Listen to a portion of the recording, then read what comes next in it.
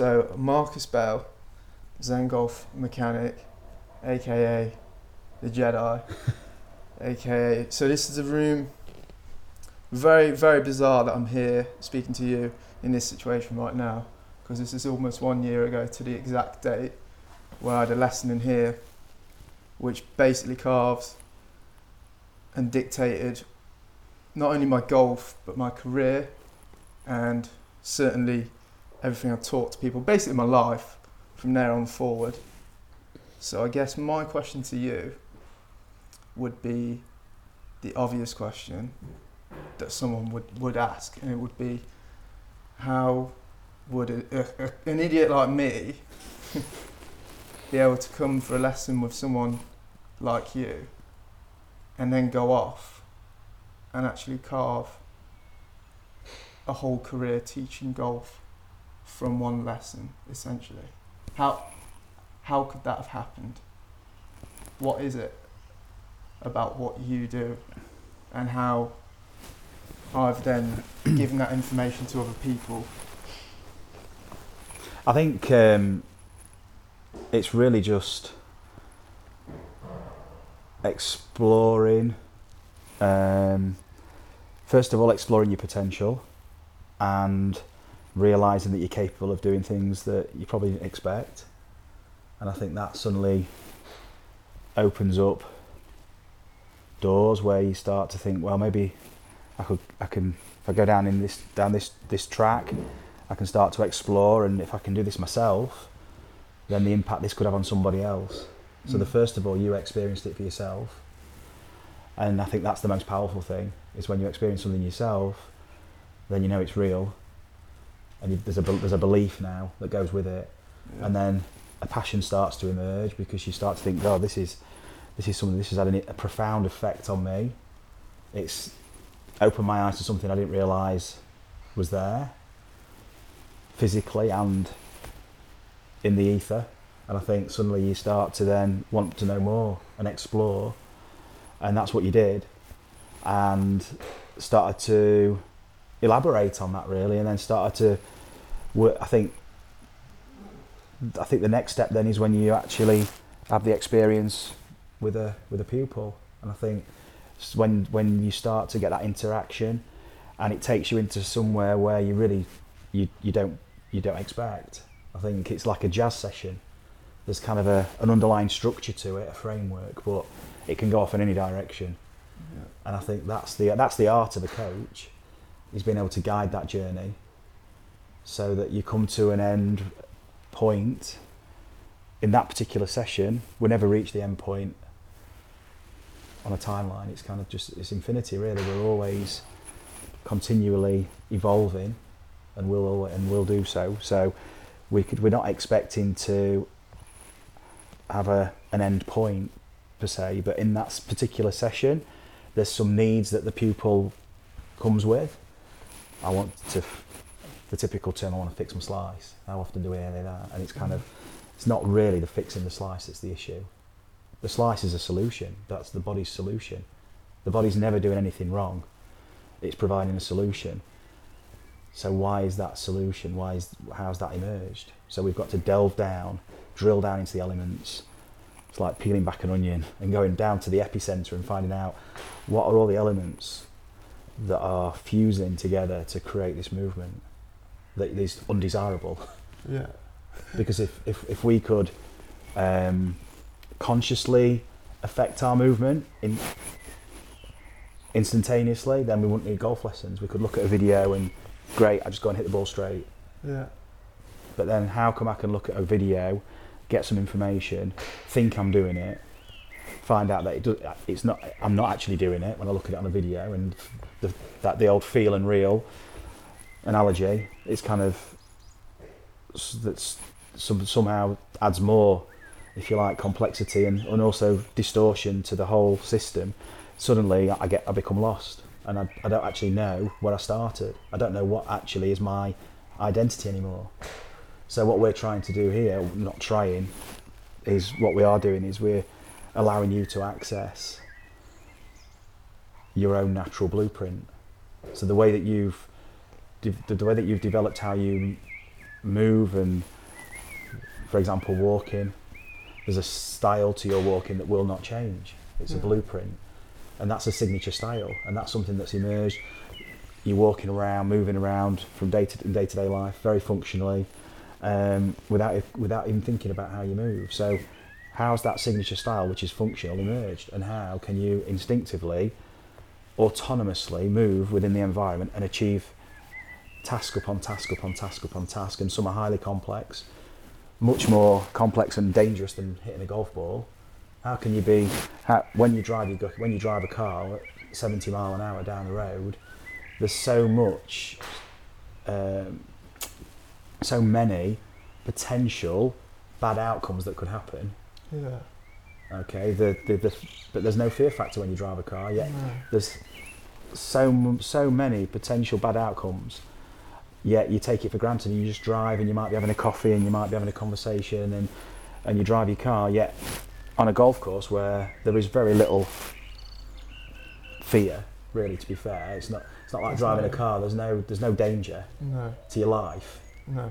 And there's no real bad outcome apart from exactly. It's not a physical danger to your life.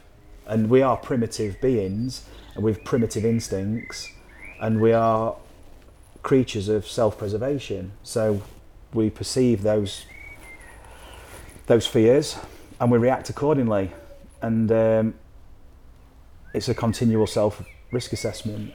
And when you're driving your car, you're in autopilot, obviously, and you function fine, and you drive your car and you're whipping it round bends and stuff, and you feel comfortable, yet actually it's a highly dangerous activity.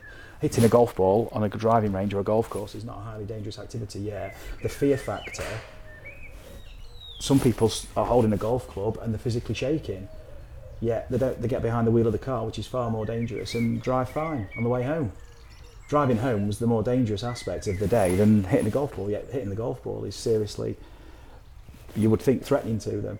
So it's a nervous system response, and we are constraining our movements by our own inhibition. So your golf swing is actually a movement that you've generally probably conceptually constructed through information and also through fear and fear of outcome, and also almost kind of in reducing the kind of available movement you've got, trying to create some kind of repeatable technique which creates some kind of outcome that you can expect. Everybody wants consistency, and there's no such thing as consistency in movement in golf. We can go to there's lots of theories out there. Repetition without repetition is a great saying. I think there's so much variability in a golf swing. You don't make the same movement every time. It looks the same, but actually it's not the same. Yeah. And it doesn't want to be the same, because when you're on a golf course, every shot's different. Yeah. Yeah. If you actually had the perfect golf swing and it was the same, absolutely the same every time, it would not function on the golf course, because the lies change, the golf course, all the demands change. You'd be hitting the ground on some lies, you'd be topping it because the ball would be above your feet, below your feet. So if you created the perfect model golf swing on here, whatever you perceive to be the perfect model golf swing, and then you took it out on the golf course and you wanted it to repeat exactly the same, it wouldn't function because you can't adapt it. Yeah. So why not start at the other end of the spectrum and become adaptable first, and then allow yourself naturally, through self-organisation, to reduce those degrees of freedom, to start to create a swing that becomes recognisable to you, so that you've got an instinctive awareness of what you're doing and you're able to adapt. And that's what that's what the best players do.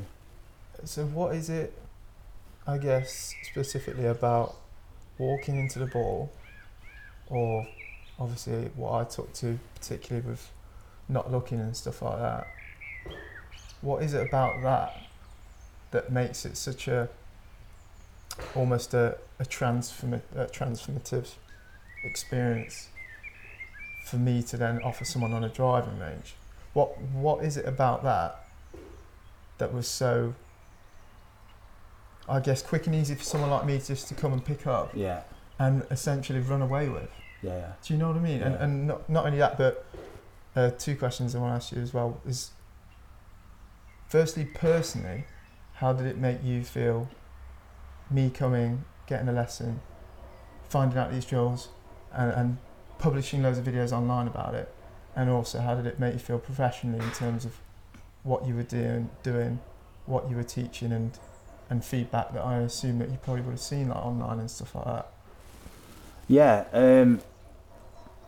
Because it's been a weird journey. to start with, Very weird. I think the thing, and it's been really interesting, almost being on the sidelines and kind of obviously as looking from outside in, watching how much kind of traction you've got and how people have responded and how it's suddenly evolved and just snowballed. I think, but that's not unexpected because it's a very liberating experience. Yeah. And what you went through is what I experience every day. Yeah. Obviously, in the confines of here, and we don't have the platform you've got. But that emotional experience.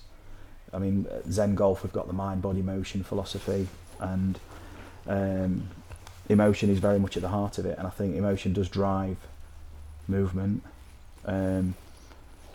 Hence, energy in motion, the Latin for emotion. So it's kind of there's an underpinning there already emotionally. I think the effect it had on you, and then you wanted to share it. So professionally, when I saw the videos, I was thinking, look, you've got a small snippet of what we do, and elaborated on that, somewhat kind of straying off if you like, the path, because although this is very much a journey of self-discovery in a lesson, there is structure to it. So there's so many elements which combine to create this emergent behaviour, i.e. the development of your golf swing, that just by taking a small snippet, you are going to access it. Okay, it's like we talk about it being the matrix, and you can enter it at any point and you can get to the epicenter, but there's many elements which can catalyse that process, and otherwise you might be out there trying to do the looking forward swing or the walking swing, it doesn't work. Yeah. And that can happen. What I've experienced. And then you can hit a roadblock and you think, where do I go? So then you can start talking about trying to get them to relax and things like that, which are very important, the physiology of it. But you don't have to be relaxed to hit a golf ball. Yeah. You don't have. Flow state is not something that's soft and kind of wishy-washy and kind of. People think of meditation when they think of flow state, laying on the couch or being in a really kind of sedentary state. It's not. I mean, flow state. I go back to driving the car analogy. It's kind of you're driving your car at 70 mile an hour down the motorway, lots of traffic, music's on, lots of stuff going on. You could have had an argument on the phone or something. You're stressed, or you're late, and you're trying to get to work. You drive your car perfectly. Yeah. In fact, often people work better under high pressure. Yeah. Right. I know I do. So if I've got a real tight time constraint and I'm really under pressure to get in for a deadline, and I've left it till last minute, which often happens. But I function better like that. So I know I function better, probably with a quiet surrounding, late at night, kids have gone to bed, and I've only got a certain set amount of time to get it in, and suddenly the adrenaline's going, but my body finds this equilibrium, this state where I can function optimally, yet I'm in a state of stress. Have you ever heard of Parkinson's law, I want to say? I hope I got that right. I think it's Parkinson's law. I'm going to roll with that anyway. Okay. It's the idea that you will complete a task under basically whatever time frame you are given. Hence the whole I never did homework. Well, I did homework, but I would only ever do it last minute. Same with everything. But you find the best example given. Yeah, it's like when you got obviously when you're a kid, is when mum's coming home, you've got to clean your house, and you've probably only got 15 minutes to do it, but you'll do it because you have to do it. Yeah. The task is there in that time frame. But whereas if you've got all day to do it, it'll take you all day. Yeah. Because you've got all day. Yeah. Whereas if you've only got a 15-minute time frame, you'll do it in 15 minutes, so to speak. Yeah, I totally agree with that. Bit off topic, but no. But I think that's also how people can maybe approach their practice. and apply that to the practice time. Doesn't matter if you've got 10 minutes, 20 minutes, half an hour. You can go to the range in it, do practice in 10 minutes, and it'd be more valuable than being on there for 2 hours. Yeah. But it depends how you practice, because the driving range is a totally different environment to a golf course. How you hit the golf ball on a driving range does not correlate to how you're going to hit it on a golf course. Yeah. Period. So, any drills that you're doing on a driving range that are technically driven and trying to kind of refine some kind of form of technique, i.e. with a reductionist approach, so you're trying to conform to some kind of protocol. Just the whole physiology and the mental aspect to that is completely different to how it's going to be applied on a golf course. So all the biological systems are functioning to create some kind of pattern, which is just not going to correlate to how they intend to perform on a golf course, because those systems are going to function totally different. The stimuli of your environment is totally different, and how you respond to that. So you are continually scanning the environment. It's that primitive instinct, and so you're constantly scanning for potential threats, opportunities and threats. But we're negatively wired, so we're looking for threats, and I think straight away that's going to start to affect our movement. You only have to take the typical scenario: stood on the first tee on a Saturday morning, and you've got 20 of your mates watching you, and it's the big comp, and you're first to tee off or something, and it's like, that's very different to being on a driving range with 20 balls, in a wide open field. Yeah. And I mean, we all know that. But then, how can you practice on a range so that it does transfer? Well, the range is for you to explore yourself and develop a level of self-awareness, and through that, skill adaptation. So you upskill on the driving range, and you become so self-aware, i.e. by heightening your attunement to yourself. And that doesn't mean that's not necessarily on a physical level, that you become so comfortable and you develop patterns that you recognise, and you're starting to see the outcome and relate patterns, and a physiological state that goes with that. And through that pattern recognition, you go on a golf course and you start to see shots and react instinctively, and also keep yourself present in the moment. So that is a very difficult thing to do, but that is ultimately where you are when you are functioning in flow. So when you're driving your car, your mind can be wandering elsewhere, but you are actually in the present, physically driving the car. Yeah. I feel like at this point in time. So you can be mentally somewhere else, but physically you're going to be able to perform really with high precision as well. And that is that thing about whether it's closing your eyes and hitting the ball or walking in, is that opening the gate into that flow state? So yeah, so going back to that, these are maps, these are movement maps that you develop through time. So we've talked before about blueprint, and pretty much when you pick a golf club up, when you start to walk, the moment you develop any level of proficiency, you are hardwiring a blueprint movement, a signature style that you really don't deviate much from for the rest of your life. So you look at all the guys' swings when you watch golf on television, and you look at the swings from years and years back, and they don't change much. It's like if you watch your mate you can tell who the people are just. But if the guy's over on the other fairway, you don't even need to see the face. You look at the golf swing, you know it's them. Yeah.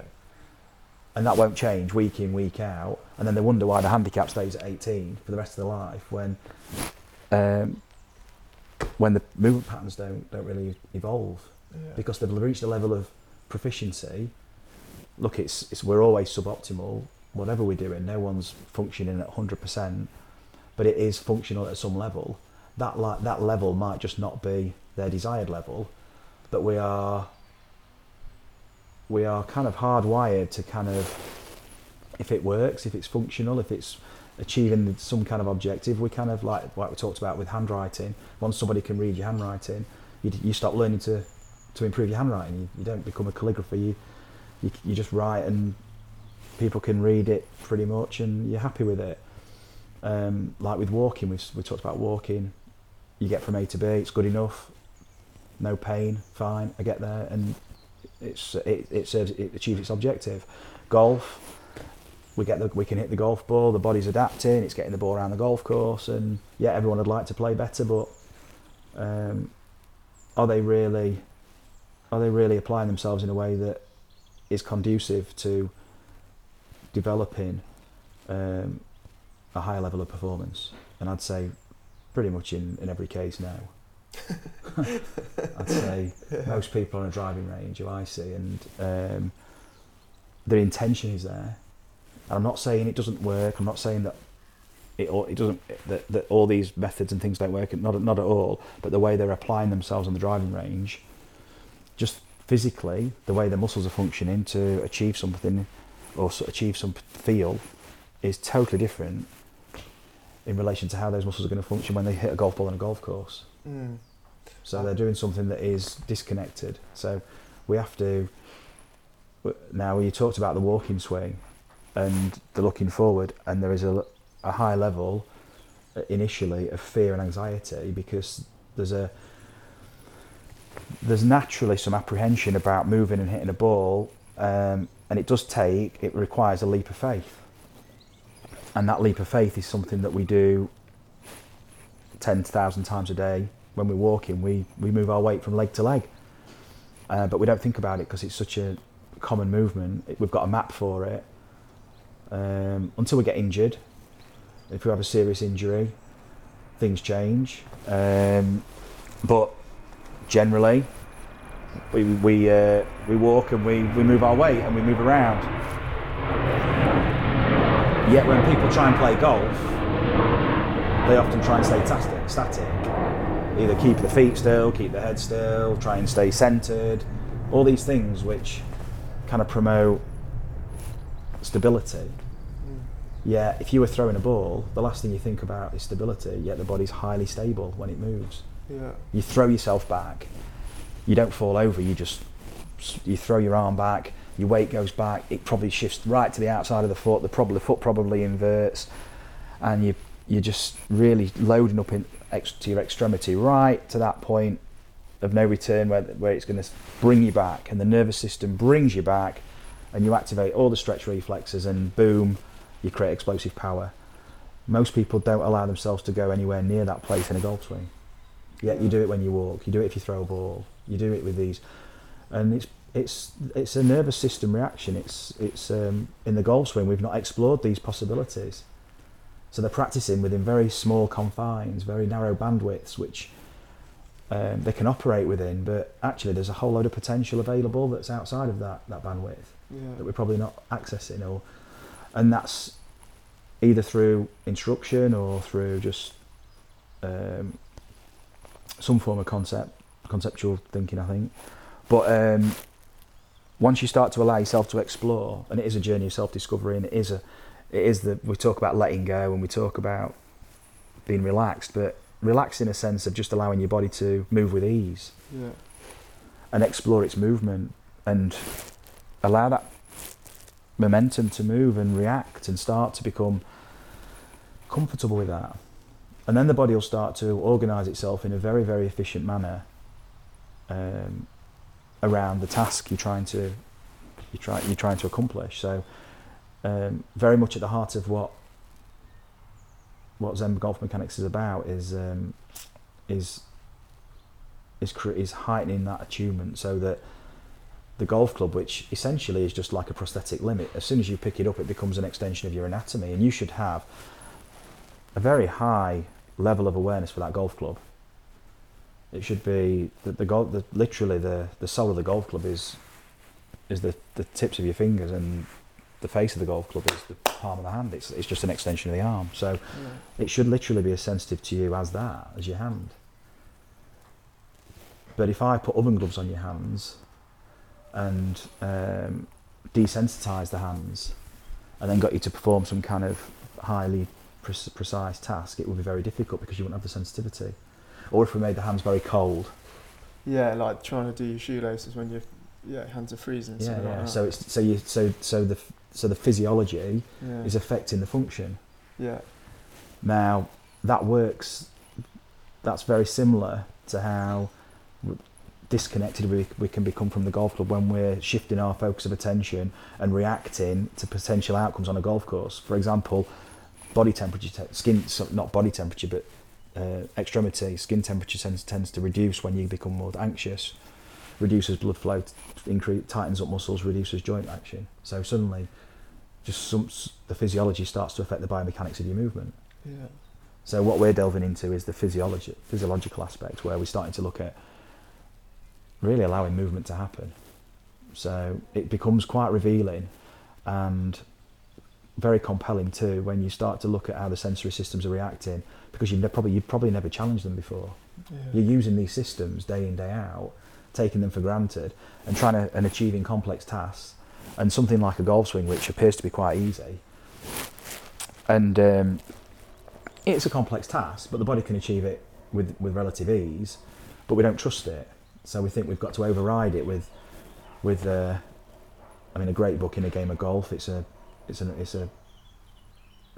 like 25 years old now, but it's still as current today as it was then. And Self 1 and Self 2. Self 1 trying to override and gain this sense of control over its execution of movement.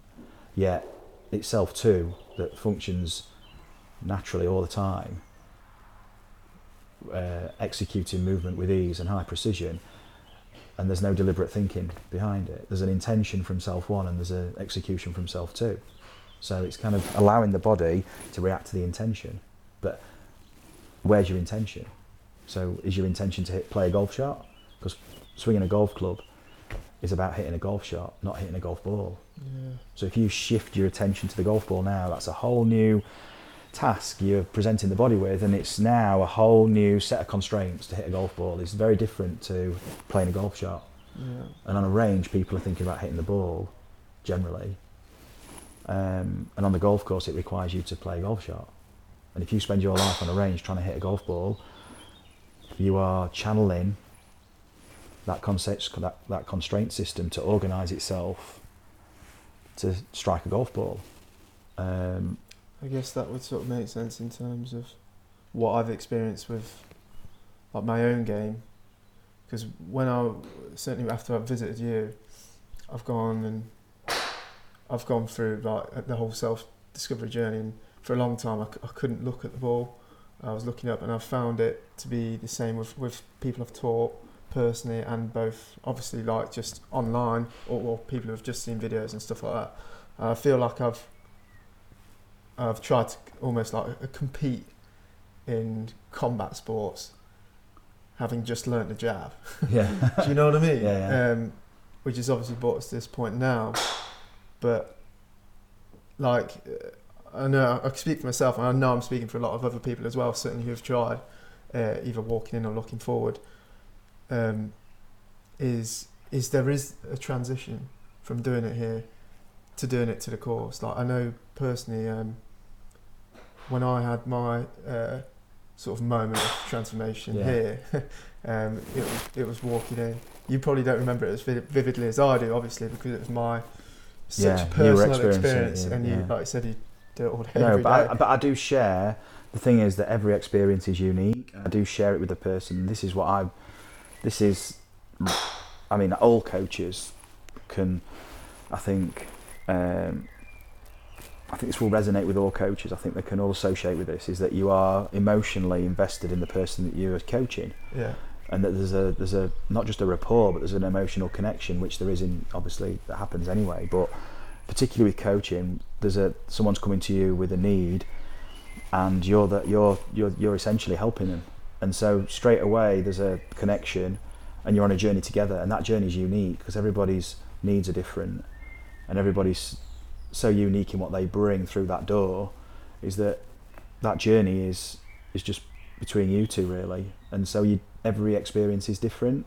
Yeah. So it is strange, I can remember pretty much all my lessons. Yeah. Because they're all different. Yeah. so Crazy. I can remember them. Yeah. But because what we're trying to do here, I think a key word I've not said so far is enrichment. Is we're trying to create enrichment, so the whole experience, that sensory perception, is just heightened to a level where you become empowered, because action perception now starts to merge. So the movements you're making completely connect to the intended outcome, that perception of what you want to achieve. Yeah. And so by providing that enrichment, not providing the enrichment, you're providing the environment for that enrichment to take place. Yeah. So we're providing an environment of learning. That's what all a coach can do, is create an environment of learning for that individual, and every individual is an individual, they're unique, so every environment is different.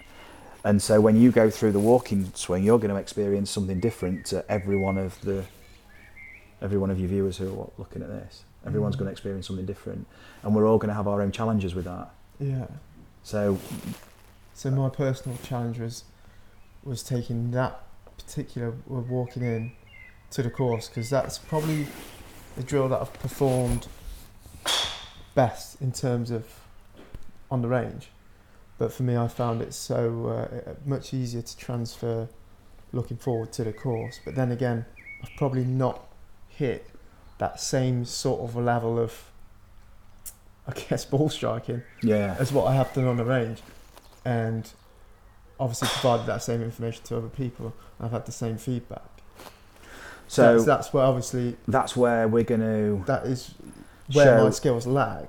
Yeah, and going right back to the beginning, so you had a relatively small level of content, which was very powerful, by the way, but just a snippet, and you've managed to, I mean, testament to you with the exposure you've got and the impact it's had, and how it's helped so many people, because at the end of the day, I just want to help as many people as I possibly can, and so do you, and we're here to share it.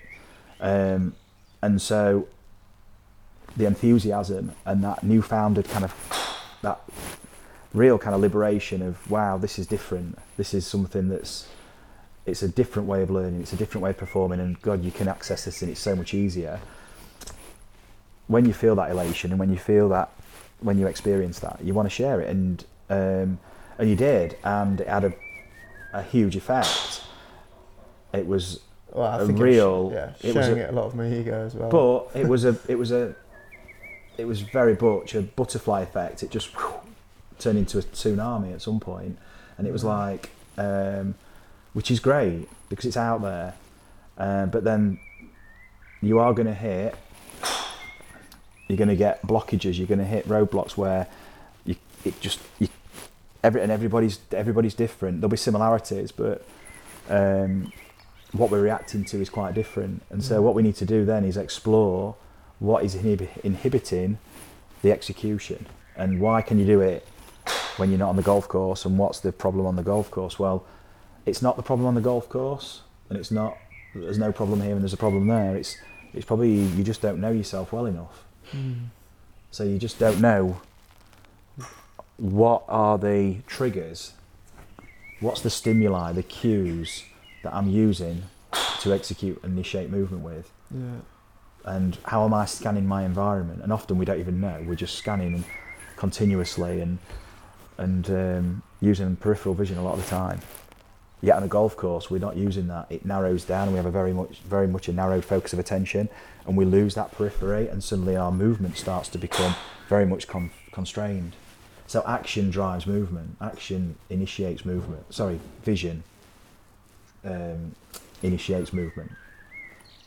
So vision, the simulation, precedes movement or action. So what is affecting, or how are you constructing that simulation?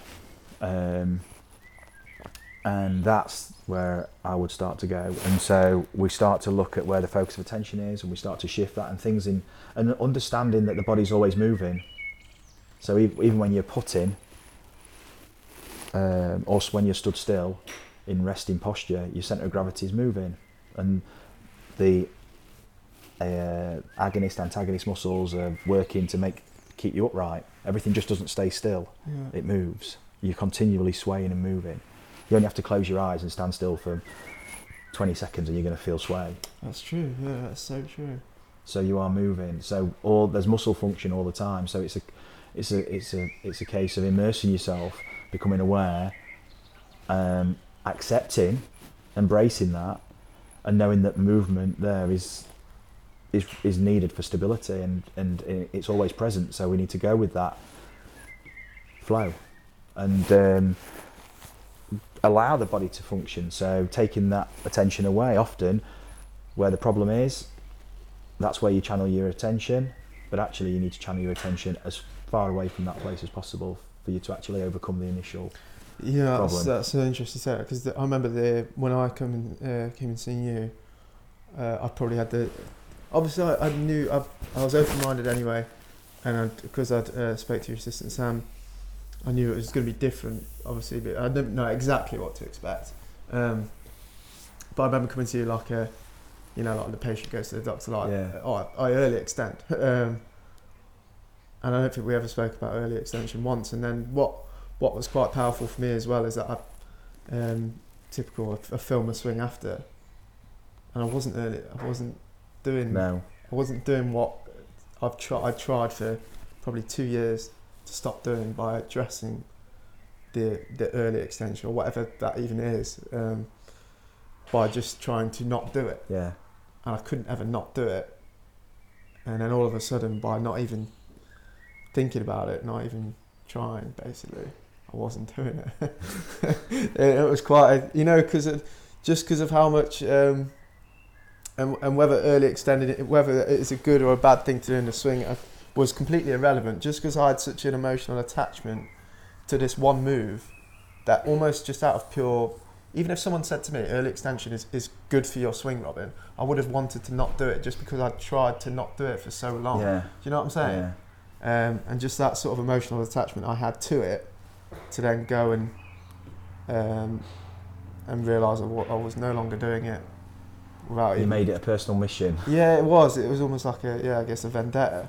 I think I'm sure a lot of people can relate to that, in the fact that a lot of people try and achieve positions in a golf swing, and that consumes them. That takes precedent over everything. Yeah. If I get this, then everything's going to be all right. Yeah. Why because is if that? I do this, this, and this, I'm not saying that it can't work and it doesn't work. It's quite horses for addictive courses. There's different, but I think, would you apply that approach in any other form of your life? I think, for example, if I wanted to not make you, what is the wrong word? I want you to experience more stability. Okay, if I take you barefoot and we go and swing out there on some sharp gravel, you're going to move very differently to how you would here on the mat in bare feet, or if I put you in sand. Yeah. Okay, because that sensory perception is going to change and not allow you to move that much, because it's going to hurt you. Yeah. Okay, so that is a high level of constraint, but that we're letting the body self-organise to overcome it and swing a golf club in that environment. Yeah. Now, that's not designed there to constrain movement in a certain way. That's just for you to experience what it's like swinging in a different environment with different sensory feedback. And so you're starting to learn about yourself, and then your movement pattern will change. And if you start to change where the ball is, even the kind of ball you're hitting, change the ball, make it smaller, make it bigger, make it lighter, you can just change these constraints and your movement will adapt quite a lot. And so it's a constraints-led approach where you are on that journey of self-discovery, but what's important is that you have a level of self-awareness that you actually know, you can feel the patterns that are emerging, you are able to recognise those, because you've got to be able to have some form of understanding of what is going to perform and what isn't. If I'm trying to throw a ball really high and I'm doing this kind of action, I know that that's going to throw it along the floor. Yeah. That's not going to throw it high. Even if I look up and I imagine myself throwing up, but I'm doing this action, there's a disconnect between the action I'm making. But as soon as I see the ball then go down there, and then we start to move the ball, and suddenly the body moves, and suddenly you're starting to connect movement. So there's an internal awareness, which is that proprioceptive system, and most people are. We delve into interoception more than proprioception, which is a lot more powerful. Yeah. Okay, something that can be stimulated, and then you start to reach higher levels of sensory awareness.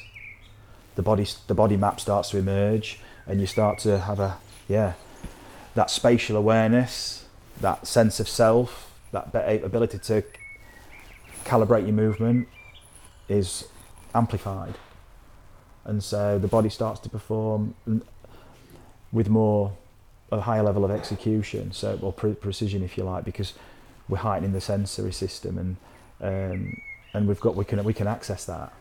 There are times when we do, but we want to be doing that from the off. We want to be using all these systems, ramp them up, let's experience what it's like to actually function at a high level, and not dampen these senses by trying to override it with a conscious, deliberate kind of intervention. Because what most people are playing with is a very high cognitive load. They've got a very high mental working capacity when they're playing golf, and that's why it becomes they talk about it being a grind. They talk about it being emotionally it's difficult. It's why we play golf. Hitting a golf ball should be fun. Throwing a ball is fun. You could throw a ball 1,000 times a day. It's fun. It's like kicking. They don't talk about it being a grind, practicing football or playing football or playing tennis. It's like maybe grind it out if the game's not going, but to actually practice it being a grind, that straight away has connotations associated with it being difficult, with it being not fun, with it being hard work. Yet we play golf for the complete opposite reasons, that we want to have fun. We want it to be easy. Hitting a golf, we want to enjoy ourselves, and we should have freedom playing. So a lot of the time it can be just the mindset just that you bring to that either practice ground or driving range or even the golf course before we even start. Sometimes we expect it to be a grind. I'm not on my A game. I'm gonna have to grind it out today. It's like, well, we've got a very what we're starting to talk about here is limiting belief systems, and there's a ceiling now to our performance level, and we're already expecting a level of performance, and I think it can be a comfort zone. How often do you start around really bad and then it gets better, or start around really well and it gets worse, and you end up with a similar score? Or most people are pretty much over the year aren't that far away from the handicap. So there's already an expected level of performance, really, and past experience obviously has a lot to do with that. But there is no reason why the next shot you're going to hit can't be the best golf shot you've ever hit in your life. Yeah, it's true. Yeah. So it's funny when you put it like that. What is the baggage that we bring, and all those attachments to swinging a golf club, to hitting a golf ball, when actually we're trying to play a golf shot. If you're trying to kick a football, you're thinking about where it's going, you just react autonomously. And if you miss, all right, I missed, okay. You don't beat yourself up about it. If you trip up when you're walking down the street, you don't stop and start scratching your head thinking, what did I just do wrong? What happened with my mechanics? Why did I just trip? Just carry on, and you might pay a bit more attention to the pavement or something, but you don't judge your movement. And that's so when we start judging our movement as good or bad, now we're attaching a lot of emotion to that. Yeah. And movement is just movement. It's it really is a case of there's a movement and there's an outcome, and it's as black and white as that. What is it so unique about golf that has this sort of culture of, I don't want to say negativity, but I sort of mean that, like the whole, oh, I'm probably going to play crap today. You know, like there is this thing with golf. And I think also the way the game's set up, I think par has a lot to do with it. Yeah. So there's a par 4, par 5, Yeah. par 3, and no matter what level of golfer you are, there's already an intention there to hit the green in 1 on a par 3, or hit the green in 2 on a par 4, hit the green in 3 on a par 5. So that's what's expected of you. Because so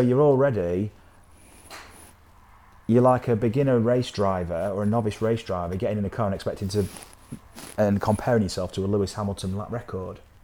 So straight away you're looking at what a professional should do, and you're starting to benchmark yourself against that. So if you now, the fun of the game is to smash the ball, and it's those good shots that you remember. You might shoot 100, but you hit a ball over water to 2 foot, and that's the one you're going to remember for the rest of the day, and that's why you play golf. It's those memories that inspire you to play, to keep playing, to do it again. But if you kind of assessed where you're at and played relative to your current kind of ability, but allowing for if you like, special moments, so you're not constricting yourself to hitting like a 7-iron off every tee. You are playing, but you're allowing yourself the affordance of having more shots to the green. You're actually allowing yourself freedom, and look, it doesn't really matter. So you're playing more in the moment. You're allowing yourself to be more just react with more. They say play carefree, but you can't be. It's impossible to play carefree, isn't it? Because at the end of the day, it matters. So, but it's how you frame it, really. Yeah. It's how you frame it, and so allowing yourself to play with complete acceptance of what's going to happen. What's the worst that can happen? It's like we talked about. It doesn't compare to other things you do in your life on a level of danger. If the ball goes out of bounds, it goes out of bounds. You just get another ball down. It's the acceptance is the ball could go anywhere, but it could also go exactly where I want it to down there. It could be this could be the best golf shot I've ever hit, and it could go exactly what I'm seeing here. And you make a practice swing, and you feel the swing that feels right for that shot, and then you go and you just allow yourself just to recreate that pattern that you've recognised, and then you accept it. What happens? So wherever it goes, look, that's where it's gone, and I move on. Obviously, if the ball's doing this and it's all over the place, then there's a disconnect between the action and the perception. So the movement isn't creating what you intended. So now we have to go back to that connection, if you like, between, or that awareness of what you're doing movement-wise, how you're moving, and what the outcome, what is the consequence of that movement. Yeah. So that's for another time, really. But what I talk about today is where your attention is. Often, you don't even need to look at the golf ball when you're playing a golf shot.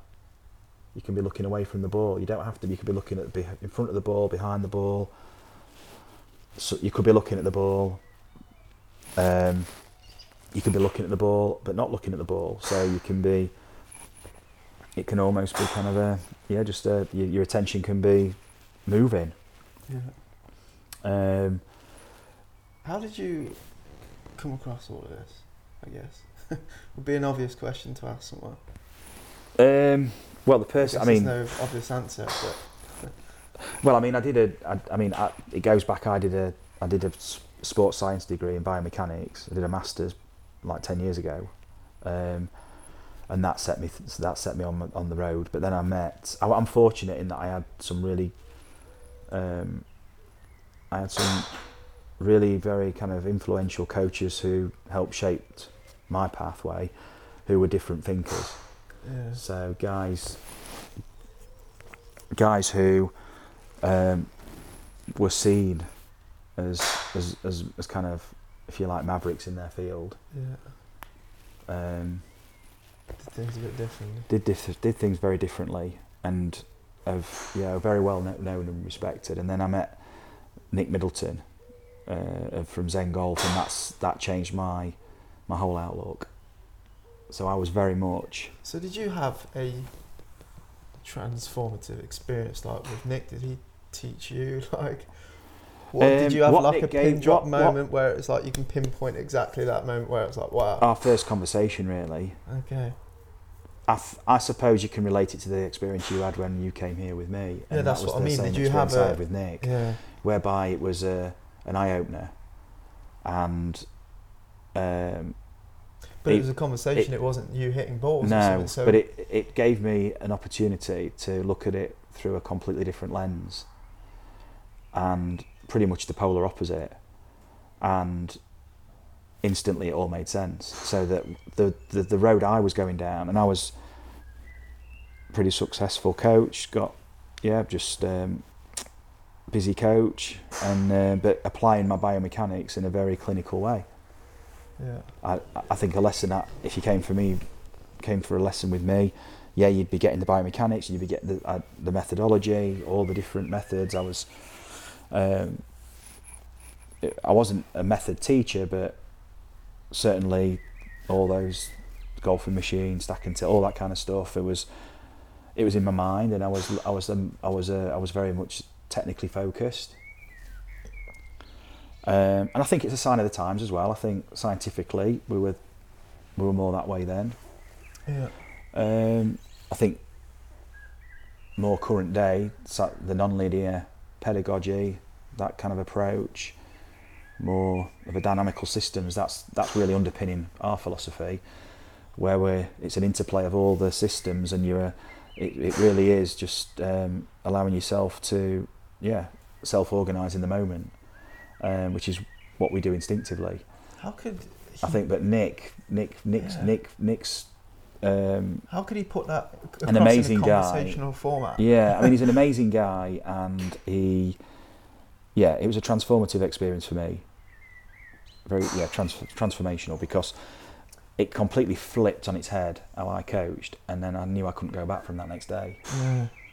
So it was quite an interesting situation to be in, because people were coming to me for lessons. Exactly, you take the red or the blue, and people were coming for lessons one week, and then literally the next week it was like, wow, what's going on, Marcus? It's like this is different. So there was a period of time where I had to say, look, stick with me. Look, this is the rationale. This is my reasoning. Obviously not as deep as we're talking now, but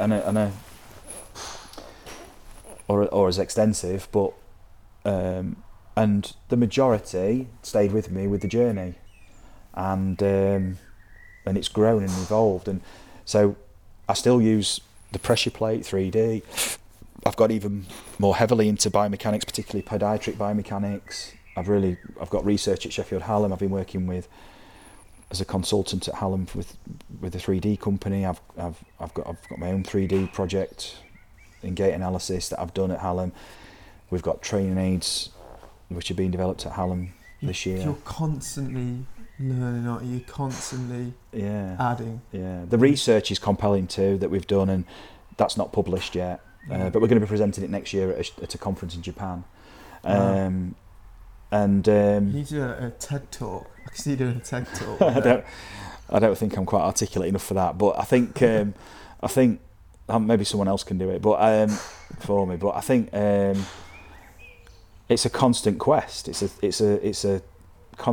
just a thirst for knowledge, and like any coach, you're wanting to learn more and resource from all areas. I mean, most of the information I get is way outside the golf industry. Where? Yeah, I mean, there's a few guys that you should be following on Instagram. So you get and, your info. But that's not, I'm not saying it's from social media, but there's a few elsewhere. guys who are on there who are doing Yeah. things that are probably don't look like they've got anything to do with golf, but have got everything to do with golf, because it's basically human movement. And so anything to do with human movement and the psychology of that is to do with golf. Yeah. And so when we were talking about walking, for example, every movement you make in life exists in your gait cycle. So every potential or possible. So a gait cycle is walking, if you like. It's walking. It's a walking cycle. So gait. Okay, yeah. So one phase. So from when you toe off, so when you leave the ground and push off, and when that same foot strikes again with the heel, that's classed as one cycle. And the arms have swung and the legs have swung, and you've gone from one leg to the other, and just during that one phase, in about 0.8 seconds, you've accessed every potential plane of movement you can make. You've not full range. You've not made the biggest movement you can possibly make in that direction, but you've in every potential joint range, plane of action, you've moved into it, or you haven't. And if you miss these planes, then they can become redundant, because walking is the thing that we do the most of. We do it on average 10,000 times a day. If you do anything 10,000 times a day, it's going to produce habitual movement patterns, and it's going to also create redundant patterns that just aren't accessible. Or if you do try and access them, it might potentially be predisposing you to injury. So there might be things. Most golfers are injured. So study years ago said that even on the tour, 70% of the tour players are injured. I believe that. Yeah. And most people have got a niggle or something, haven't they? Yeah, the tour players that I coach and have coached, most have carried or carry an injury, and we work just as much at reducing that injury as we do improving performance. The two go hand in hand. So often at that level, it's more about making sure they can play every week, because every week they miss is a lost check. So they've got to continue playing. Yeah. And if their movement patterns are injurious, then there's going to be a point in time where it just breaks down, and that is it, and the performance is naturally going to drop, and to a point where then they can't play as well because they're injured. So that's worst case scenario. So a lot of the work biomechanically that we do is to reduce injury, and that's why all these exercises that you're doing, your body's working within its natural constraint system. You're not physically trying to force it to do anything, so it's not going to injure you, because you're just letting your body move how it wants to. You're walking, and then you're hitting a golf ball. So until that self-one starts to kick in and potentially try and manipulate something, or there's a deliberate pattern that you've created through habit, through doing so often, that potentially might start to recruit these redundant planes of action in the joints that just normally aren't there. And so that's a huge element of what I do. And so this is where my research took me, into looking at how we move and the walking. We use the same propulsion systems to create the ground reaction forces for the power. So we're using the same systems in the body as walking. When you walk, when you're walking, you're rotating, and the muscular chains that you use they're all the same chains that you're using in the golf swing. So there's a direct correlation to it, or relationship, should I say. And so you can start to see patterns emerge. And the walking swing's a great way of also attuning you to momentum, timing, weight shift, stability, mobility, it's a great, I think, transition into just allowing yourself just to perform without anxiety and real kind of apprehension. Really, people see a golf ball and it does crazy things to people mentally.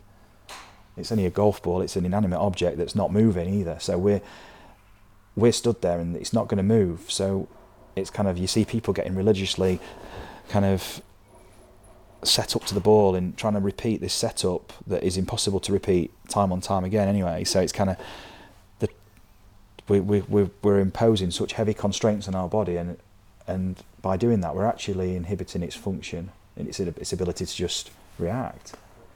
So what we're trying to do is remove all those and let the body just organise its own constraints. So organise itself using its own constraints. So it is the leap of faith, because you have to allow self to take control. Yeah. You have to allow yourself to drive the car, and so that's just like walking. You're allowing self to drive the whole motion. There's a huge weight shift. There's lots of rotations. It's all similar joint movements. They don't look like a golf swing when you're walking. Although, to be fair, if we do a little bit of demoing, then we'll see that it does look like walking when you actually start to defragment it. I think we should do that. And then you can start to see that actually the way that I move in day-to-day life actually does influence the way that I swing. And not only that, but the way that I think I should swing, that's also a very heavy constraint. And now when I combine the two, my movement is seriously constrained. If you change, obviously, the way someone moves and walks, Yeah. that then changes the swing. Potentially. It depends then. Normally, we see movement, a movement change. So the body will take the least path of resistance. It will use the most optimal pattern it can use. So if you make these available to it in a usable way, it's not like I'm just gonna stretch my hamstring. It's actually got to be part of a full chain. So you can be focusing on, which is often that symptomatic approach, which is used where you get a pain and then you look at the site of pain and you try and alleviate the pain at that site, and you think that's where my pain is, that's where my problem is. But the problem is often somewhere completely different to where the site of pain is. So it's like, if you think of it as a faults and fixes approach in the golf swing, there's no such thing as faults, because everything's a solution. It's just a solution. But there's things you're doing which the body has to organise itself around, those constraints that you're creating, and the intention of the shot. It's trying to create the best solution it can, and the outcome often doesn't match what the intention is. So what we have to do then is we have to allow ourselves to defragment everything. But what we do is not in a golfing sense, whereby we try and break it down and say, this is what causes this is what causes this.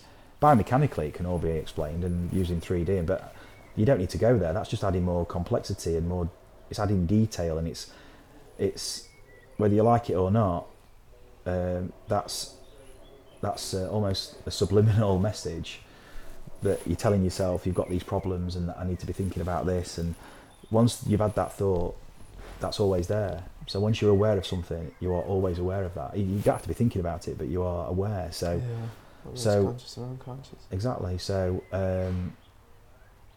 continually adding more detail to what you do is adding more interference and noise.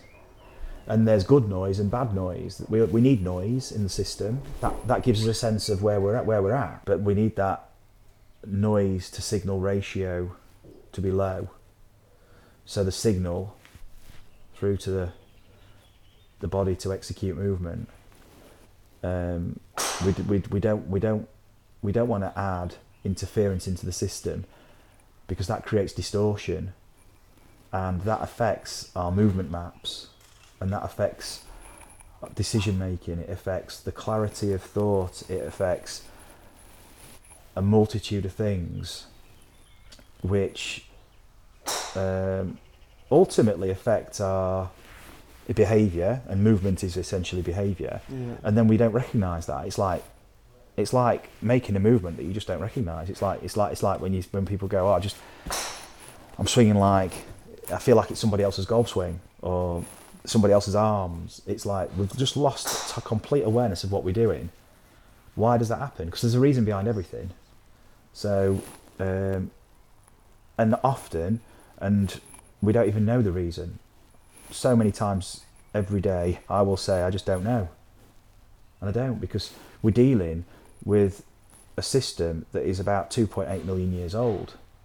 It's the most advanced, unbelievable kind of feat of engineering you could ever kind of just comprehend. Well, you can't comprehend. It's just the body is just an amazing just a system, and it is a system. Systems within systems that we're just looking at the aesthetics. We're just looking at the resultant movement. We're not looking at the millions of algorithms and calculations and chemical and biological reactions and physical interactions throughout the whole body, all this interplay, which is so dynamical. We can't possibly just go, that's the problem, because underneath the skin is just something that we cannot comprehend. We can't. Before we even talk about the brain, so because the brain is obviously, your skin's connected to your brain, so the skin is it's a sensory part of your brain. So and it's just a complex system that we can't be so blatant as to go, this is what's wrong. We're looking at, if we don't know. So I just don't know. So why am I slicing it? I've not got a clue. I could tell you what your club's doing. That's different. I could tell you your golf club's coming from 4 degrees out to in, and it's 4 degrees down, and your face is 4 degrees open to your path and 2 degrees open to your target or whatever. But you can't say why someone is doing that. I can't tell you why that's. I can tell. Oh, and your golf club came over here. I'm just talking about movement of a golf club and movement of my hands and movement of my arms and calling them mechanics. Yeah. So what you're saying? The inverse dynamics of all the joint actions, and which you can't see because you can't see forces. Yeah. So, and I don't know how you initiated those forces. I don't know all those muscular interactions that are taking place to create those joint actions. I don't know how those patterns have emerged. I don't know what the stimuli you're reacting to is, and you don't know either, by the way. So, because it's probably subconscious. There's a conscious intention and a conscious awareness of what you're doing, but often there's a lot of blind spots to your movement. There's places in your golf swing where you just don't have a feel for. That map is just so hazy and distorted that otherwise it would only need one session to change everything, because you just go, well, I just need to be there. All right, that's it. I'm sorted. Yet you video your golf swing and it doesn't look like what it feels like. Yeah. It doesn't look how it feels. So how can I expect to use the same systems to fix it that have currently created that problem in the first place, that I perceive to be a problem? Yeah. I can't use the same systems. That's insanity. I'm doing the same thing. I'm using the same things, the same, if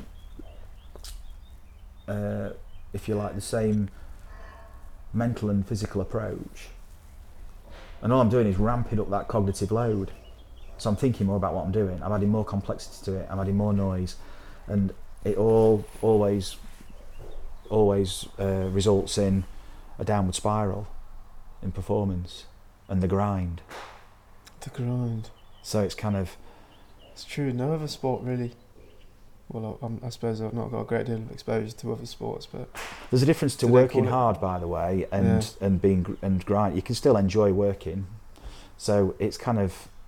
I'm fortunate. I love my work. I don't see it as a job, but and I'm fortunate. But it's an enjoyable. It's enjoyable. It's an enjoyable activity. Playing golf should be enjoyable. Practicing should be enjoyable.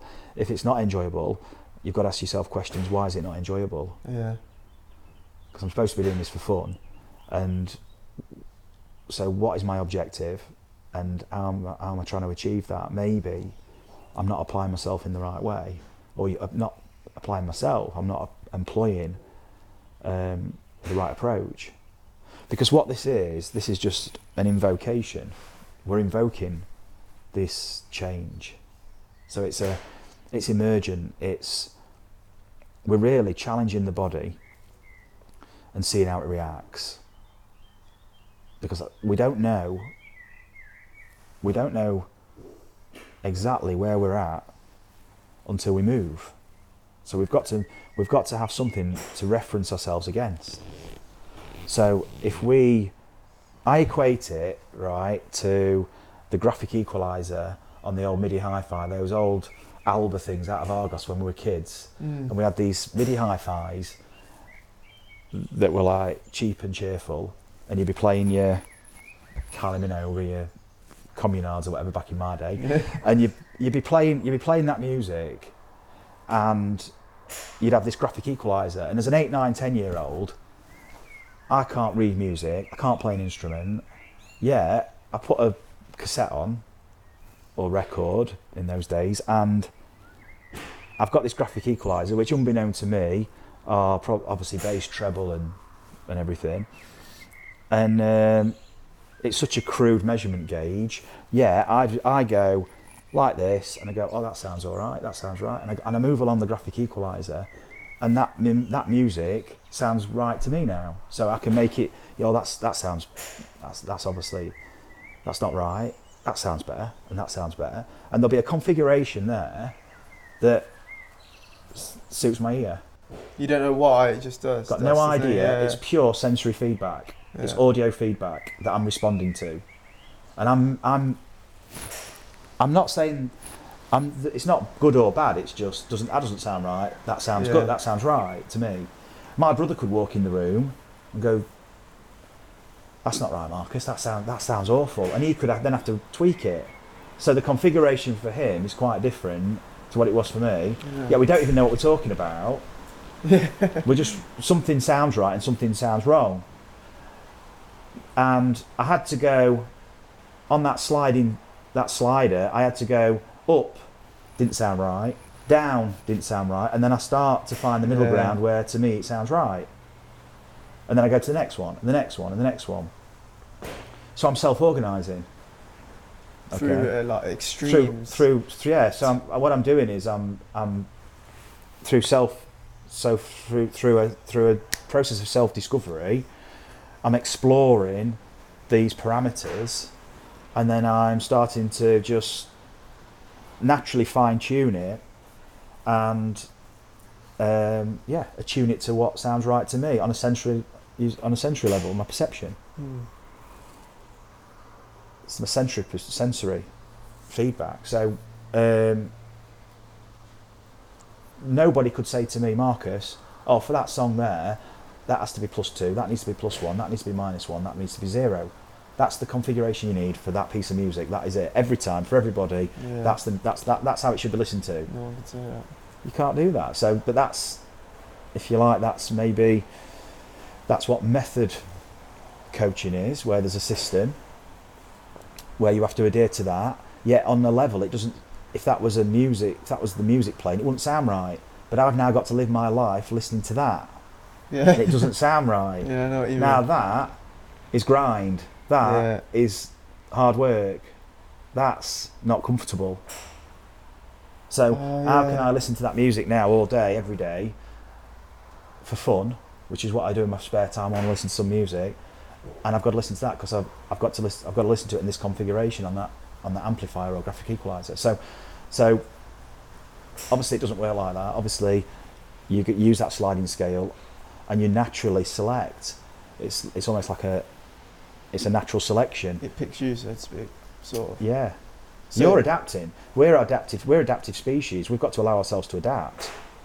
We've been given this body with, as I mentioned, like nearly 3 million, depending on what you believe, about 3 million years of evolution behind it. It's the ultimate machine. Yeah. We've got to just trust it. We're not even, in my eyes, we're not even accessing an nth of its potential. I think even neuroscientists would say that they know what they know about the brain is relatively limited. Yeah. So if that's neuroscientists say that, how can we say as a golf coach or any kind of coach, oh, that's wrong, that's right, that's wrong? Because for starters, we don't even know how the brain's functioning. Yeah. It's all theories, a lot of it. So if someone could beat balls all day, that might be right for them. They're loving it, they're enjoying it, yeah, it's improving it. But for someone like Bubba Watson, who says that he can't stand practice, yeah. he needs to just go out on the course. But maybe that guy who's beating balls is doing it because he believes he has to. So maybe he does have fun just beating balls.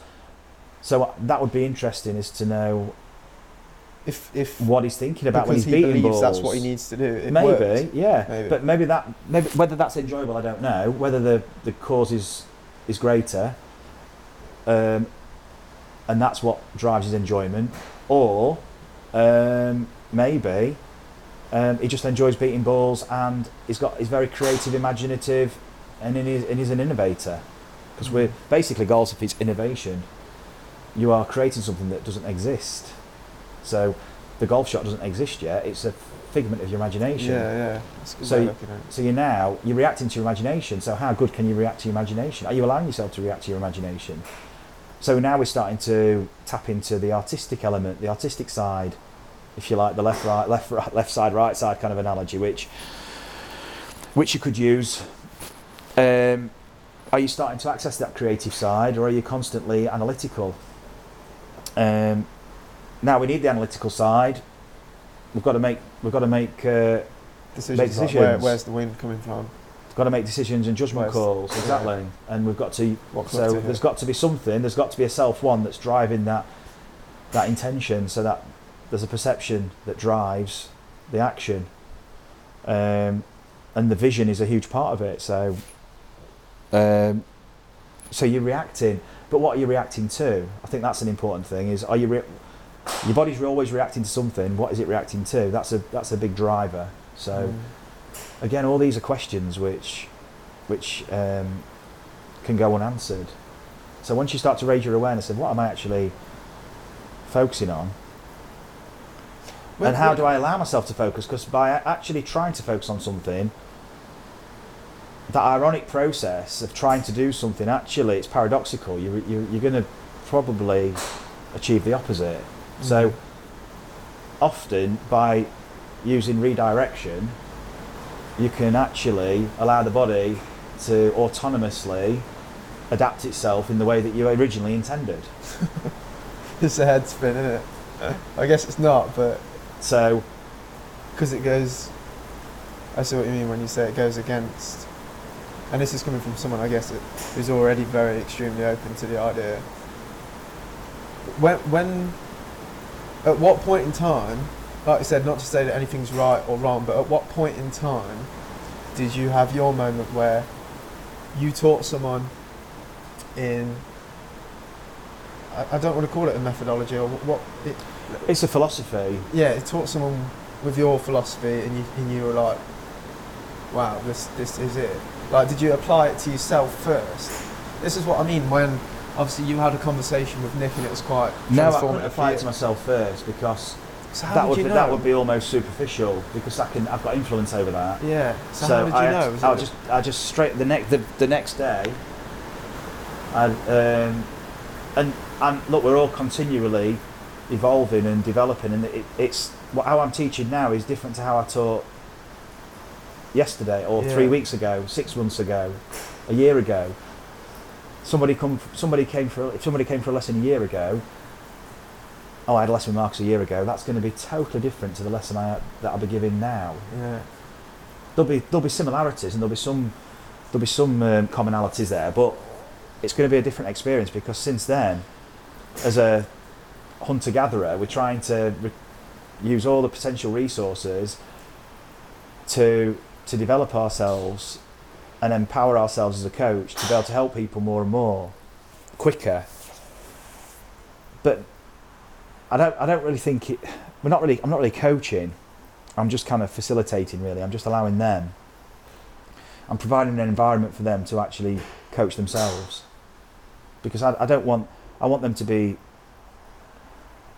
not to be dependent on me. I want them to be able to be resourceful, well informed, and about themselves, and to be able to develop that further, and that have their own sense of awareness and intuition, and trust their intuition, and understand that you can heighten that, and you can actually trust it, and it will perform, and you can, with a certain approach, with that awareness, develop that recognition of what you do and understanding, so you can repeat without having to repeat 1,000 times.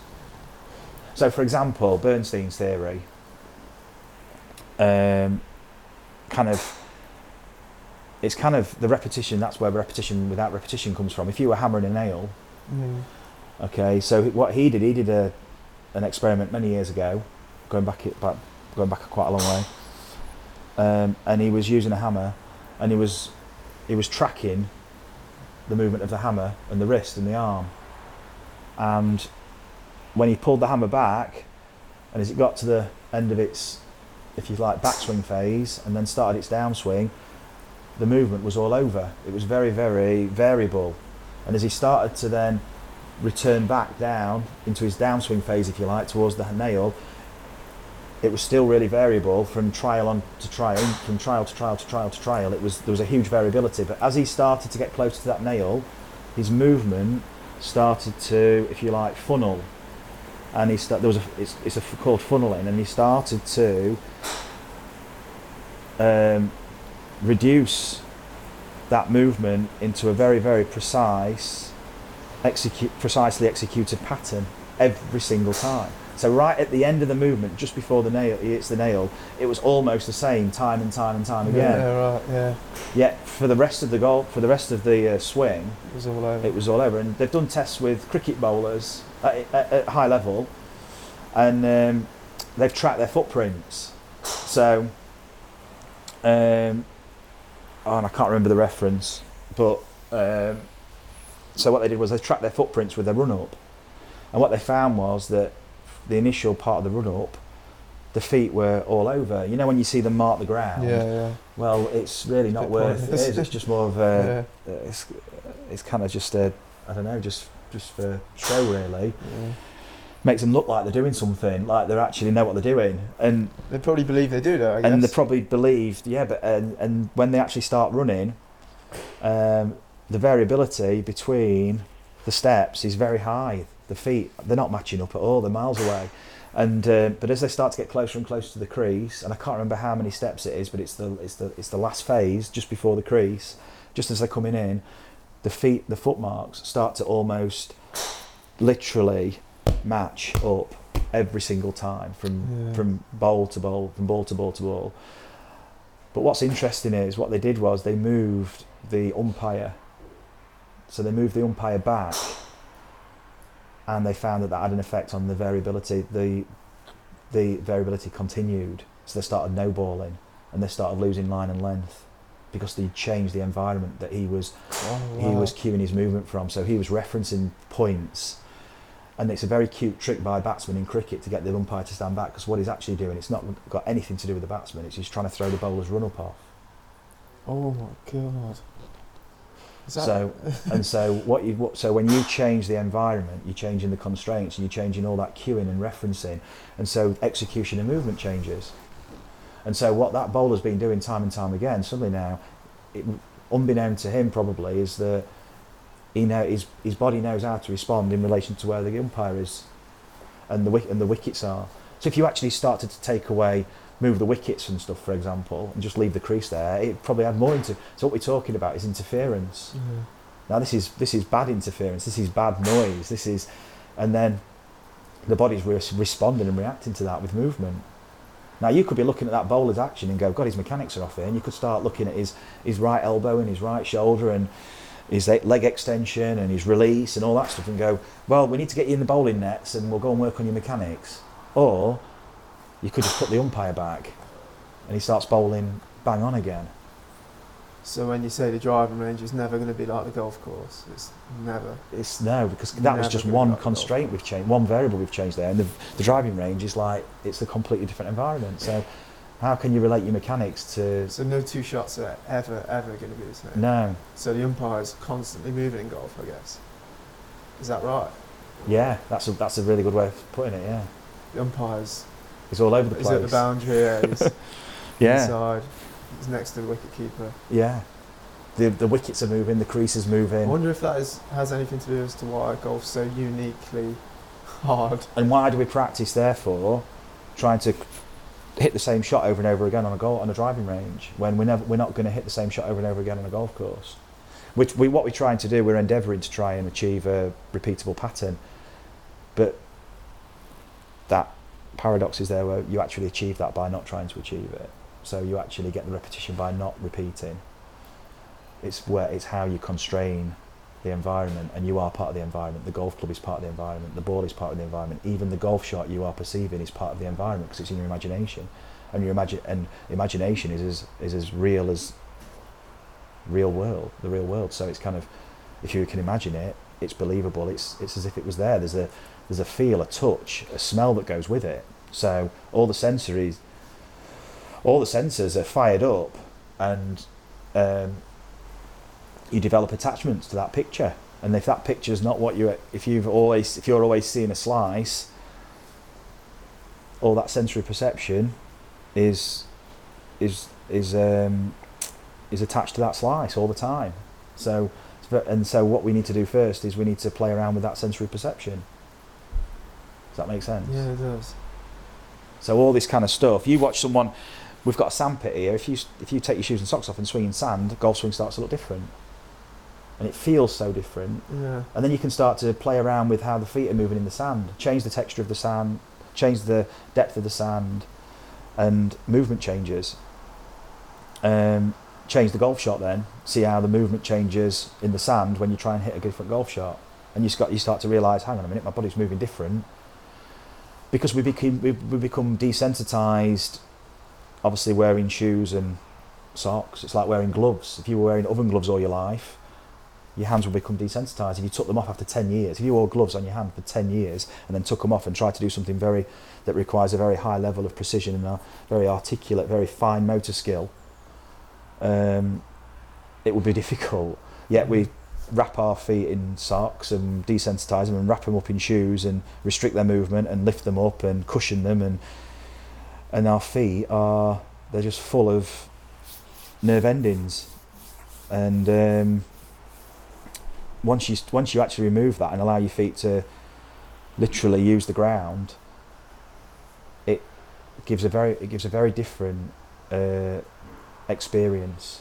And so a lot of what we do as well is barefoot. Obviously you don't play golf barefoot, but you can excite the system, you can stimulate the system in a different way, because it's all about, as I said, you don't know where you are until you move, but that means on a sensory level as well. So you change that sensory feedback, but it's not us initiating that. We're listening to the body. All we're doing is creating an environment for the body to adapt, and we're going to stand back and look at how it reacts and changes and adapts. And now we can start to work with something because we can see how the body's reacting. Otherwise, we don't know what we're dealing with. So, but the beauty about it is the subconscious knows all this. It already, this supercomputer that's this hard drive in the background that's basically running your life for you. Yeah. is which we're trying to control. Which we're trying to inhibit, really. And so there'll be moments when you hit a golf shot. There'll be a moment and it's often when you get in closer proximity to the hole where you know you're going to hole it. Yeah. Everyone's had an experience where Yeah, then you yeah. know it's going in. Yeah. Before You just you've know. even- And there's a sense of calm and knowing and movements with, and it's almost like I could do anything here, and this ball's going to go in. I don't even have to think about it. It's like this is going in, and you hit it almost nonchalantly. It's like I'm not even thinking about it, and there's an air of knowing, and your mates are like, "Oh, well done," that, and you just kind of, yeah, brilliant. It was like you knew it was going in. So what happened there? There was a simulation, and your action, you weren't consciously trying to do something, it just adapted and it suddenly went in. And that's touched us all at some point. And it's almost a sense of disbelief, like, wow, I've had like a supernatural experience, and that exists in all of us. So what we need to do is create an environment where we can cultivate that. So we're trying to really, facilitate the emergence of that natural adaptation. So we are autonomous and proficient, because it's no good, like we said, it's no good having a lack of awareness where you don't know what shot you're going to hit. It's like if I do that with a tennis racket, I pretty much know what the ball's going to do straight away. I mean, you've spoke about it on some of your videos. If I do that, you even know what I'm doing, what sport I'm playing, and within a certain level of proficiency, I know where the ball's roughly going to go. Yeah. With football, we can curl a ball right to left, we can curl it left to right. Table tennis, we can spin it. We don't have to be like the world's best tennis player. We don't have to be Ronaldo. We can all curl a ball. Generally. So why is golf so unique that most people don't? I don't want to say they don't have this natural ability, because they do, and that's what you proved time and time again, and that's what I found out when I came to see you. But why is it that it's sort of not there until someone like you makes it apparent to that individual? I think the key is it seems elusive, and to most it is because we don't create that environment. I don't know is the answer. Yeah, I guess, yeah. Okay, all I can do is with the framework we've got, and it's extensive, and how we basically invoke change. So we induce a state of change. So either by changing how the body functions.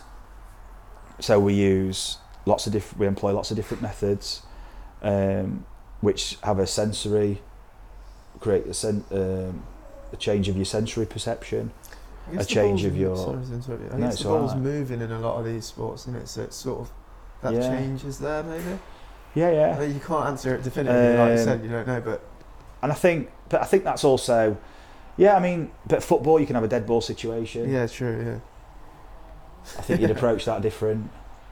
So golf just still is this blip on the radar. It's funny, isn't it? I think it is. I think it's part of what makes it so addictive, though. But I think we're so, and the new wave of science, that the kind of ecological psychology, that approach, which embraces a dynamical systems theory, that's at the heart of it, really kind of is now paving the way for a more holistic approach to coaching, which I'm not saying is better or worse. It's just a bolt-on to probably what most coaches currently do. It's definitely not. There's no conflict. It's just another tool to use, but the science supports it now, and I think it's allowing us to coach in a different way, where we can actually influence somebody without having to explicitly talk about how they move, which is important, I think, because that explicit instruction creates an explicit thought process where I have to do something, yet movement is more implicit based. So that implicit approach, which has been out there for a long time, Gabriella Wolf and stuff like that, external focus of attention and implicit focus, implicit approach.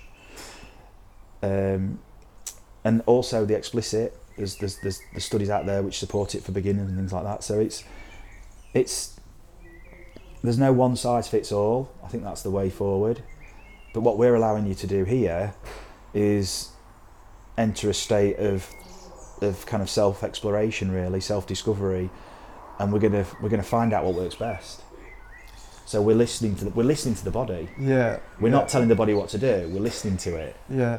So it's, I guess a good way of wrapping this up would be to mention that obviously I've got someone coming to see you tomorrow. Yeah. Who I've given a lesson to previously, and given him that experience of I guess the flow or whatever that is. But then he's gone away and it's completely left him. Yeah. And he's in a massive pickle. And that does happen. You're not alone in that. I mean, that happens to myself and Sam, and some of the other guys that we've coached, we've trained, because the environment changes, and the mindset changes, and the resultant actions change. So if you've been doing something for a long time, there's habits, and you've formed habits, and you form patterns that you recognise, and you form them. There's past experience. You cannot just literally lose all that. It's as we've mentioned, it's still there. It's still imprinted. There's still an imprint there. There's still a pathway. There's still patterns that are in the system. There's maps. These movement maps are still there. Yet what we've done is we've created extensive maps, the ability for it to then find its most optimal route.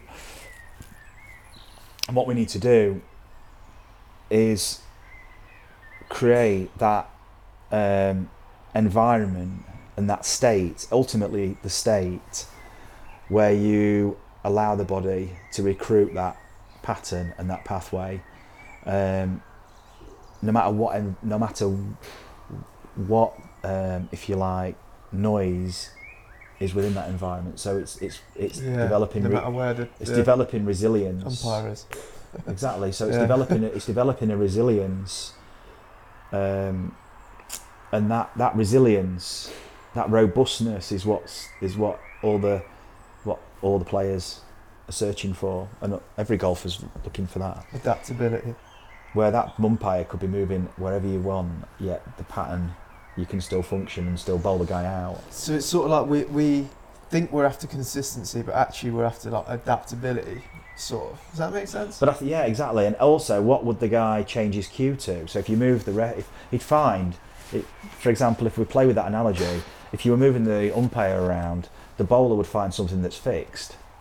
And it might not even be near the wicket, it could be somewhere else. Oh, yeah. He'd find some other cue where it's fixed that stays there, so he can reference his movement in respect to that. So he can recalibrate. So we are constantly recalibrating, and it's that ability to recalibrate in the moment, because every golf shot requires recalibration. But if we're if we're in the same place and we're not recalibrating, we're constantly in a calibrated state with this surrounding and this environment and this particular golf club. Most 7 irons or 6 irons are worn out because that's what they practice the most with. And so you're using the same length club, same lie, all that kind of stuff. We've all learned it before. But it's the calibration the recalibration that's not taking place. So, but recalibration of what? Is it, in our case, is it the physiology? Is it the central gravity, which we can influence? Is it your postural function? Is it the ranges of movement? Is it the joint actions you can access? Is it the direction, the attentional focus, where that's directed? Is it I mean, the physiological aspect of it is so huge. There's so many elements involved that we can influence that at any part of the system. Everything is connected to everything.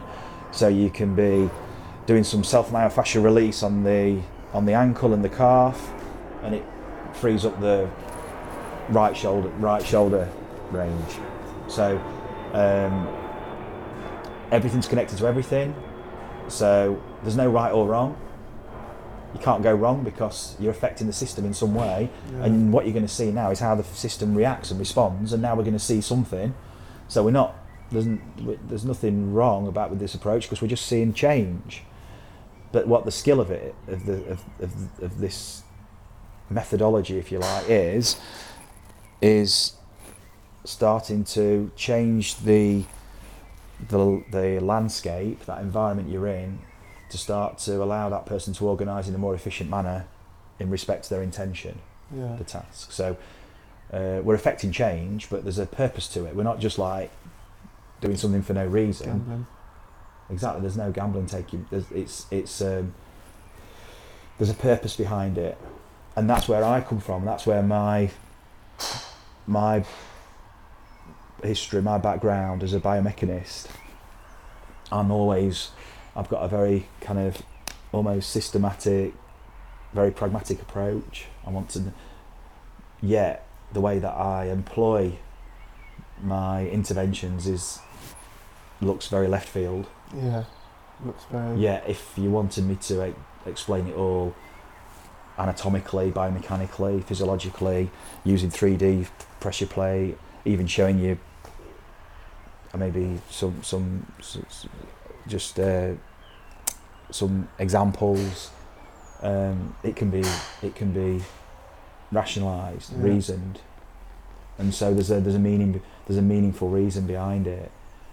And so when I first because I didn't invent the looking forward swing or the walking drill, it was Bill Owens. Yeah. And we're very fortunate to know Bill and work with Bill. And I actually got to know about this through Stefan Basho, and spent some time with Stefan. And since then, it's evolved, and we've into something that is we've added so many elements to it, which act as really catalysts. So they really do amplify the effects of it, and it's a system which Bill's been using for thick end of 30 years with massive success, and that shows you what a maverick he was back then, just out on the practice ground, just hitting balls, and he says given this gift. It just came, and he was chosen, and he was given this gift, and it just came to him. He had a magical moment, and he started to practice and work it out in his mind, hit balls, and then he wrote it down, and he's wrote a book. Wow. Golf Educative. It's fantastic. So, and then through Nick at Zen, and then through Stefan, we got to understand what Bill calls triangulate. We got to understand the methods, and then we've evolved that with other elements, and so we very much align ourselves with an ecological approach, whereby we really do not want to, in any way, shape or form, explicitly instruct the body what to do, even down to grip, alignment. You only have to look at all the world's top players. I mean, the world's best, they all swing it different, grip it different, stand different, postures are different, ball positions are different.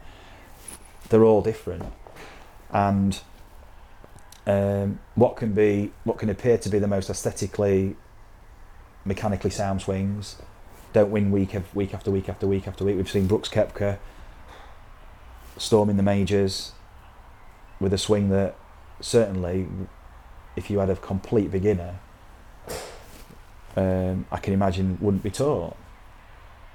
So it's something that's evolved. Yeah, it's very unique.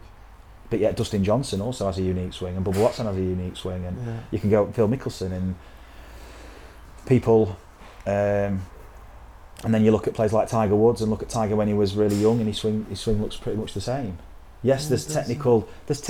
Look, with a coach's eye, you can magnify it, and you can look at changes.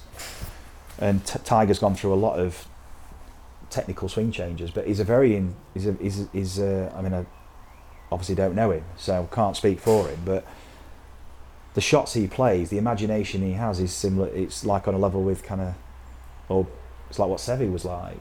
So, and Seve was classed as a complete flair, flamboyant, kind of extravagant character on a golf course. He was like an Arnold Palmer, I suppose.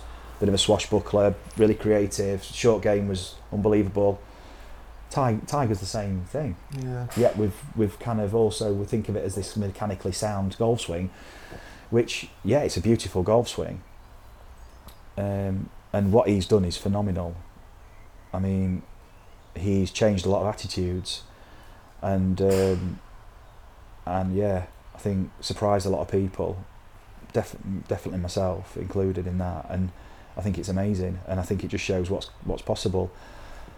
But I think you only have to look at all the swings, and just because a swing looks mechanically more sound doesn't mean it's more repeatable. Yeah. Just because it looks like it's a simpler action does not mean that that's more repeatable. I can relate to that. You can have a golf swing that is got lots and lots of moving parts, but the body can just repeat that, repeat. Yeah. Because we're all so different. Our sensory perception's different. What I feel as huge variability, the next person might feel as very small variability in their movement. I could be making big movements, and to me it feels massive, and to the next person it feels like a very refined, finely kind of repeatable, executed movement. To him, he could repeat it every time, yet it looks like it's all over the place. Jim Furyk. Yeah. So, an example. To him, that movement is just like clockwork, and it's just repeats. Yet the golf club's moving all over the place. But what is all over the place? It's something we've been conditioned to think is that is all over the place. If everyone swung like that, then it would be the norm. Yeah. That's what we perceive as being a great golf swing. It's just it's people's beliefs, and it's been born out of a lot of literature. It's people's opinions, really. Yeah. And that's through conditioning, through the media, through golfing literature, through coaching and through watching the best players. Look at Jack Nicklaus's golf swing. I mean, that's not what people would perceive as being a technical you very model. rarely try and come across somebody who sort of wants to like model themselves after that swing, so to speak. I guess it might not be as well. Look at Ben Hogan, unbelievable golfer that he was, and arguably the best ball striker of all time. And there's thousands of Hogan teachers out there. The book was written in 1957, and we've not seen anyone swing it like Hogan since Hogan. Yeah. And it's 62 years ago. Yeah. And no one's swinging like Hogan, yet it's the most revered book of all time. You've got obviously Leadbetter in 1990 with the golf swing. That was a pivotal book in golf coaching, and Leadbetter brought coaching to the fore and put it on a real public platform. And we all owe these coaches a lot, because it's